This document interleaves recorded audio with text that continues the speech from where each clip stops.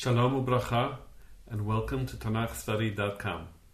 My name is Ralph Tawil, and we'll be learning Mizmor Nun, Tehillim chapter 50 today.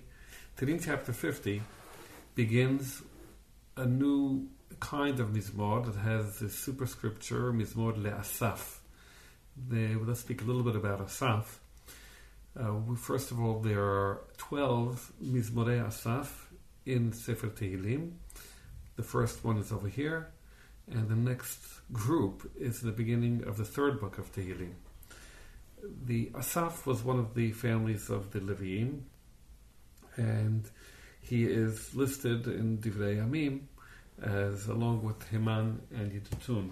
For example, in Divrei Yamim Kaf-Hei, Divrei Yamim Aleph Kaf-Hei, ויבדל דוד ושרי הצבא לעבודה לבני אסף והמן וידותון הניבאים בכינורות בנבלים ובמצלתיים.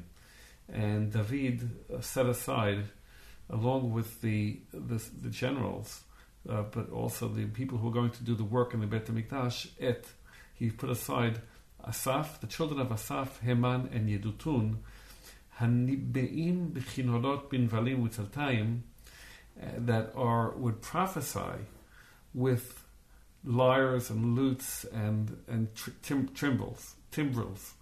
These are all types of musical instruments, and it's speaking about a kind of bringing oneself into a type of Ruach HaKodesh state by the use of music. In Divrei Yamim Bet Kaftet, Asaf is also called a Chozeh, and it's quite fitting because in this Mizmor we're going to see that Asaf brings himself to an understanding of what Hashem will be saying, or, if you will, hears Hashem's voice and speaks through Hashem, through his own voice, but what Hashem is going to be saying to the people. So let's get into the Mizmor. Mizmor LeAsaf. El Elohim Adonai diber vayikra aretz bimizrach shemesh ad mevo'o. Mitzion michlal yofi Elohim hofia. Yavo Elohenu ואל יחרש אש לפניו תאכל ושפיו נסערה מאוד. We begin with a kind of call to God to speak, and he's saying that God spoke, and he uses a triple name for the name of God at the beginning. El Elohim Adonai diber vayikra aretz. He's bringing upon himself a connection with Hashem by mentioning Hashem in three aspects. One, he is the power. Elohim, the all-powerful. And Hashem, his specific name. And he calls down to the land. From Mizrach Shemesh, from the east, Ad Mevo'o, to where it sets, to where it rises, to where it sets, from east to west. All over the world, Hashem's voice is heard. Mitzion Michlal Yofi. From Zion, from Yerushalayim, the epitome of beauty, Elohim Hofia, that's where God appears. That this type of beginning is reminiscent of Vezot HaBeracha, where Hashem is also mentioned as coming from all over and appearing. Yavo Elohim v'al yecherash, God will come and won't be silent. What is the experience of God coming? There's fire in front of him.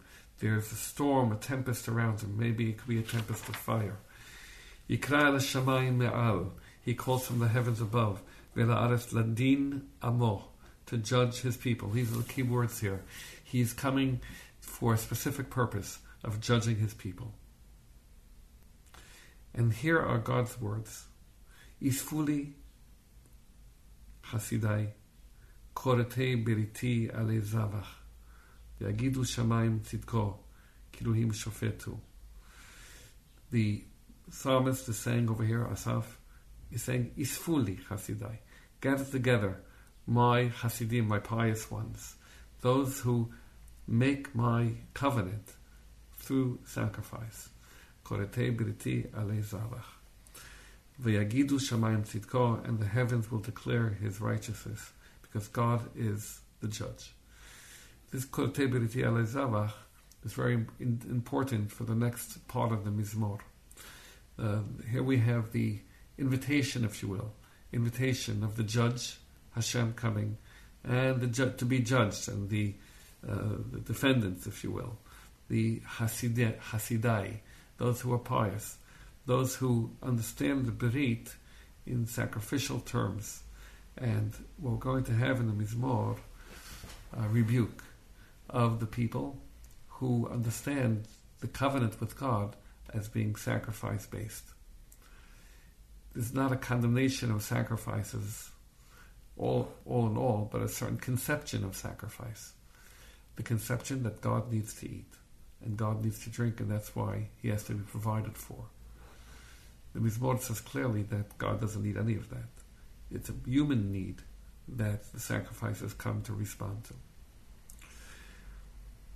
Shim'a ami va'adabera Yisrael va'idabach Elohim Elohecha Anochi. Here we have the first words of God, and the words which say, which tell Am Yisrael to listen, because God is going to Idabach, going to rebuke you. And we have the mention of God in Elohim Elohecha Anochi. I am the Almighty. I am your God, your champion. I am Anochi. This is a very, very small reference to the Anochi Hashem Elokecha. I am the Lord your God, at the beginning of the Aseret HaDivrot. Now, we set up for rebuke, Va'idabach. And you can imagine Bnei Yisrael waiting in the defendant's dock, listening to this beginning, and getting prepared for a rebuke that Hashem is going to give them.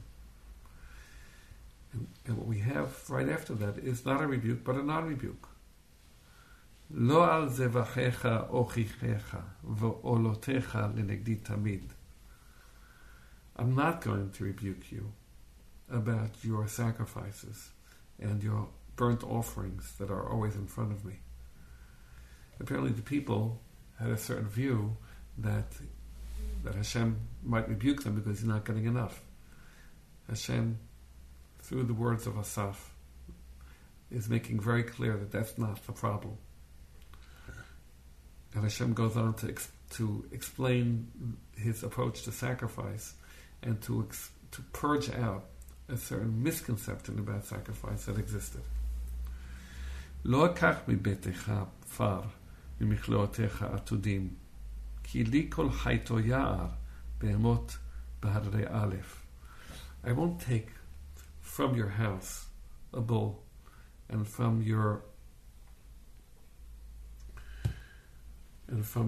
pens any type of goats, because all the animals of the forest are mine, and for me are all the beasts of the mountains, thousands of beasts of the mountains. Yadati kol of harim v'ziz sadai imadi. I know every bird of the mountains and all the creatures of the field are my subjects. Im erav lo omar lach ki li tevel umlo'ah. If I get hungry, I won't tell you, because for me, mine is everything and the world and all that fills it. Ha'ochal besar abirim v'dam atudim ishte. Do I eat the flesh of bulls? Do I drink the blood of goats? God is pointing out the absurdity of such conceptions, of thinking that God actually needs to eat and to drink, and that the sacrifices are providing that his victuals. This is a concept that we do find that the Goyim are saying in Parashat Ha'azinu. And here, apparently, amongst Am Yisrael, this idea was present. It's an absurd idea, and that's why God calls the Hasidim, the pious ones who view the covenant in terms of sacrificial terms, Korete Biriti Alei Zerach, that are going to come, and that's how they conceive of the sacrifice. Instead of that, what God wants, Zevach Elohim Todah, V'shalem le'avyon nedarecha. Offer a thanks offering to God, and pay to God, to the High, Most High, your vows. Ukra'eni b'yom tzara, and call me in your time of trouble. Achaletzcha utchabedeni. I will save you, and then you will respect me. Respect me through sacrifice. And that's what Hashem wants. It's a human need of giving thanks, a human need to call out in trouble. And it's possible, and it's preferable, and it's the way to sacrifice is these kinds of sacrifices, the sacrifices which come out of a sacrifice of thanks, not because God needs it, but because we do, human beings do. And the idea of calling to God in time of trouble and making a neder and God saving, that's a human need, the human need to know that the Almighty is with him. And that's what Hashem is, the kind of sacrifice that Hashem wants. Not chas v'chalila, the idea of fulfilling God's need, but of fulfilling a human need. Rasha amar Elohim, and to the evil one, God said, Ma lecha lesaper chukai, vatisa beriti aleficha.